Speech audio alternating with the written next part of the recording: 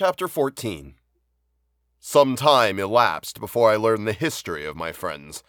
It was one which could not fail to impress itself deeply on my mind, unfolding as it did a number of circumstances, each interesting and wonderful to one so utterly inexperienced as I was. The name of the old man was de Lacy. He was descended from a good family in France where he had lived for many years in affluence, respected by his superiors and beloved by his equals. His son was bred in the service of his country, and Agatha had ranked with ladies of the highest distinction. A few months before my arrival they had lived in a large and luxurious city called Paris, surrounded by friends and possessed of every enjoyment which virtue, refinement of intellect, or taste, accompanied by a moderate fortune, could afford.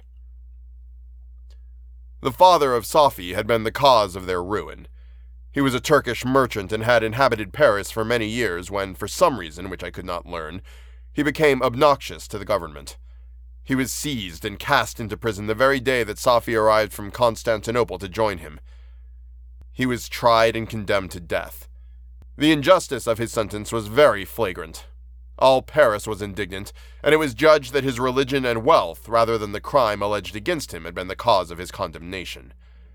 Felix had accidentally been present at the trial. His horror and indignation were uncontrollable when he heard the decision of the court. He made at that moment a solemn vow to deliver him, and then looked around for the means.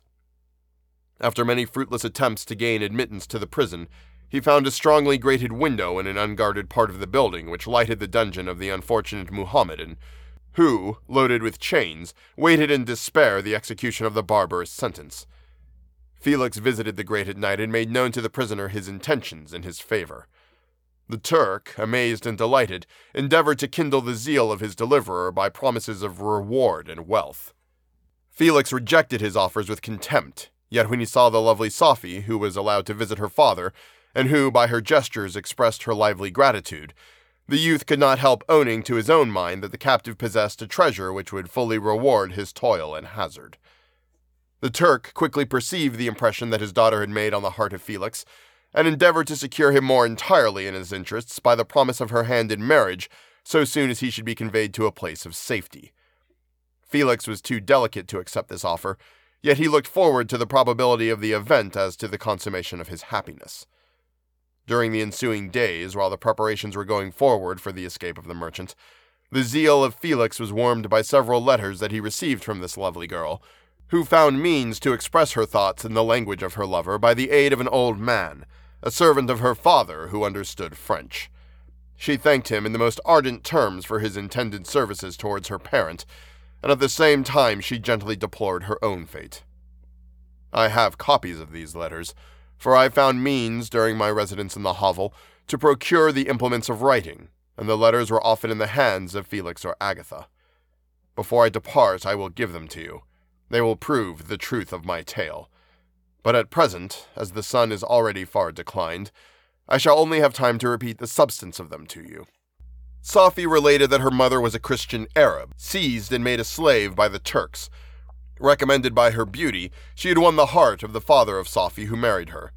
The young girl spoke in high and enthusiastic terms of her mother, who, born in freedom, spurned the bondage to which she now was reduced.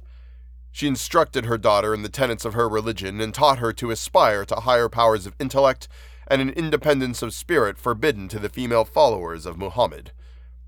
This lady died, but her lessons were indelibly impressed on the mind of Sophie, who sickened at the prospect of again returning to Asia and being immured within the walls of a harem, allowed only to occupy herself with infantile amusements, ill-suited to the temper of her soul, now accustomed to grand ideas and a noble emulation for virtue.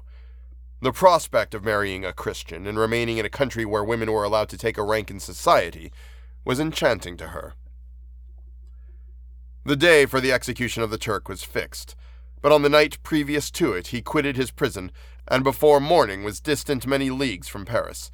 Felix had procured passports in the name of his father, sister, and himself. He had previously communicated his plan to the former, who aided the deceit by quitting his house under the pretense of a journey, and concealed himself with his daughter in an obscure part of Paris.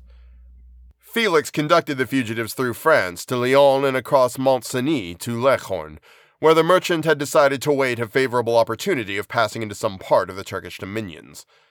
Safi resolved to remain with her father until the moment of his departure, before which time the Turk renewed his promise that she should be united to his deliverer, and Felix remained with them in expectation of that event. And in the meantime he enjoyed the society of the Arabian, who exhibited towards him the simplest and tenderest affection. They conversed with one another through the means of an interpreter, and sometimes with the interpretation of looks, and Safi sang to him the divine airs of her native country. The Turk allowed this intimacy to take place and encouraged the hopes of the youthful lovers, while in his heart he had formed far other plans. He loathed the idea that his daughter should be united to a Christian, but he feared the resentment of Felix if he should appear lukewarm, for he knew that he was still in the power of his deliverer if he should choose to betray him to the Italian state which they inhabited. He resolved 1,000 plans by which he should be enabled to prolong the deceit until it might be no longer necessary, and secretly to take his daughter with him when he departed. His plans were facilitated by the news which arrived from Paris. The government of France was greatly enraged at the escape of their victim, and spared no pains to detect and punish his deliverer. The plot of Felix was quickly discovered, and De Lacy and Agatha were thrown into prison. The news reached Felix and roused him from his dream of pleasure. His blind and aged father and his gentle sister lay in a noisome dungeon, while he enjoyed the free air and the society of her whom he loved. This idea was torture to him. He quickly arranged with the Turk that if the latter should find a favorable opportunity for escape before Felix could return to Italy, Safi should remain as a boarder at a convent at Leghorn, and then, quitting the lovely Arabian, he hastened to Paris and delivered himself up to the vengeance of the law, hoping to free De Lacy and Agatha by this proceeding. He did not succeed. They remained confined for 5 months before the trial took place, the result of which deprived them of their fortune and condemned them to a perpetual exile from their native country. They found a miserable asylum in the cottage in Germany where I discovered them. Felix soon learned that the treacherous Turk, for whom he and his family endured such unheard-of oppression, on discovering that his deliverer was thus reduced to poverty and ruin, became a traitor to good feeling and honor and had quitted Italy with his daughter, insultingly sending Felix a pittance of money to aid him, as he said, in some plan of future maintenance. Such were the events that preyed on the heart of Felix and rendered him, when I first saw him, the most miserable of his family. He could have endured poverty, and while this distress had been the meed of his virtue, he gloried in it, but the ingratitude of the Turk and the loss of his beloved Safi were misfortunes more bitter and irreparable. The arrival of the Arabian now infused new life into his soul. When the news reached Leghorn that Felix was deprived of his wealth and rank, the merchant commanded his daughter to think no more of her lover, but to prepare to return to her native country. The generous nature of Safi was outraged by this command. She attempted to expostulate with her father, but he left her angrily, reiterating his tyrannical mandate. A few days after, the Turk entered his daughter's apartment, and told her hastily that he had reason to believe that his residence at Leghorn had been divulged, and that he should speedily be delivered up to the French government. He had consequently hired a vessel to convey him to Constantinople, for which city he should sail in a few hours. He intended to leave his daughter under the care of a confidential servant, to follow at her leisure with the greater part of his property which had not yet arrived at Leghorn. When alone, Safi resolved in her own mind the plan of conduct that it would become her to pursue in this emergency. A residence in Turkey was abhorrent to her. Her religion and her feelings were alike averse to it. By some papers of her father which fell into her hands, she heard of the exile of her lover and learnt the name of the spot where he then resided. She hesitated some time, but at length she formed her determination. Taking with her some jewels that belonged to her and a sum of money, she quitted Italy with an attendant, a native of Leghorn, but who understood the common language of Turkey, and departed for Germany. She arrived in safety at a town about 20 leagues from the cottage of De Lacy, when her attendant fell dangerously ill.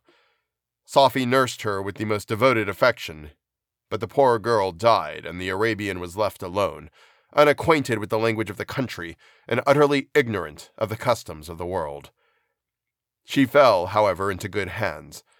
The Italian had mentioned the name of the spot for which they were bound, and after her death, the woman of the house in which they had lived took care that Safi should arrive in safety at the cottage of her lover.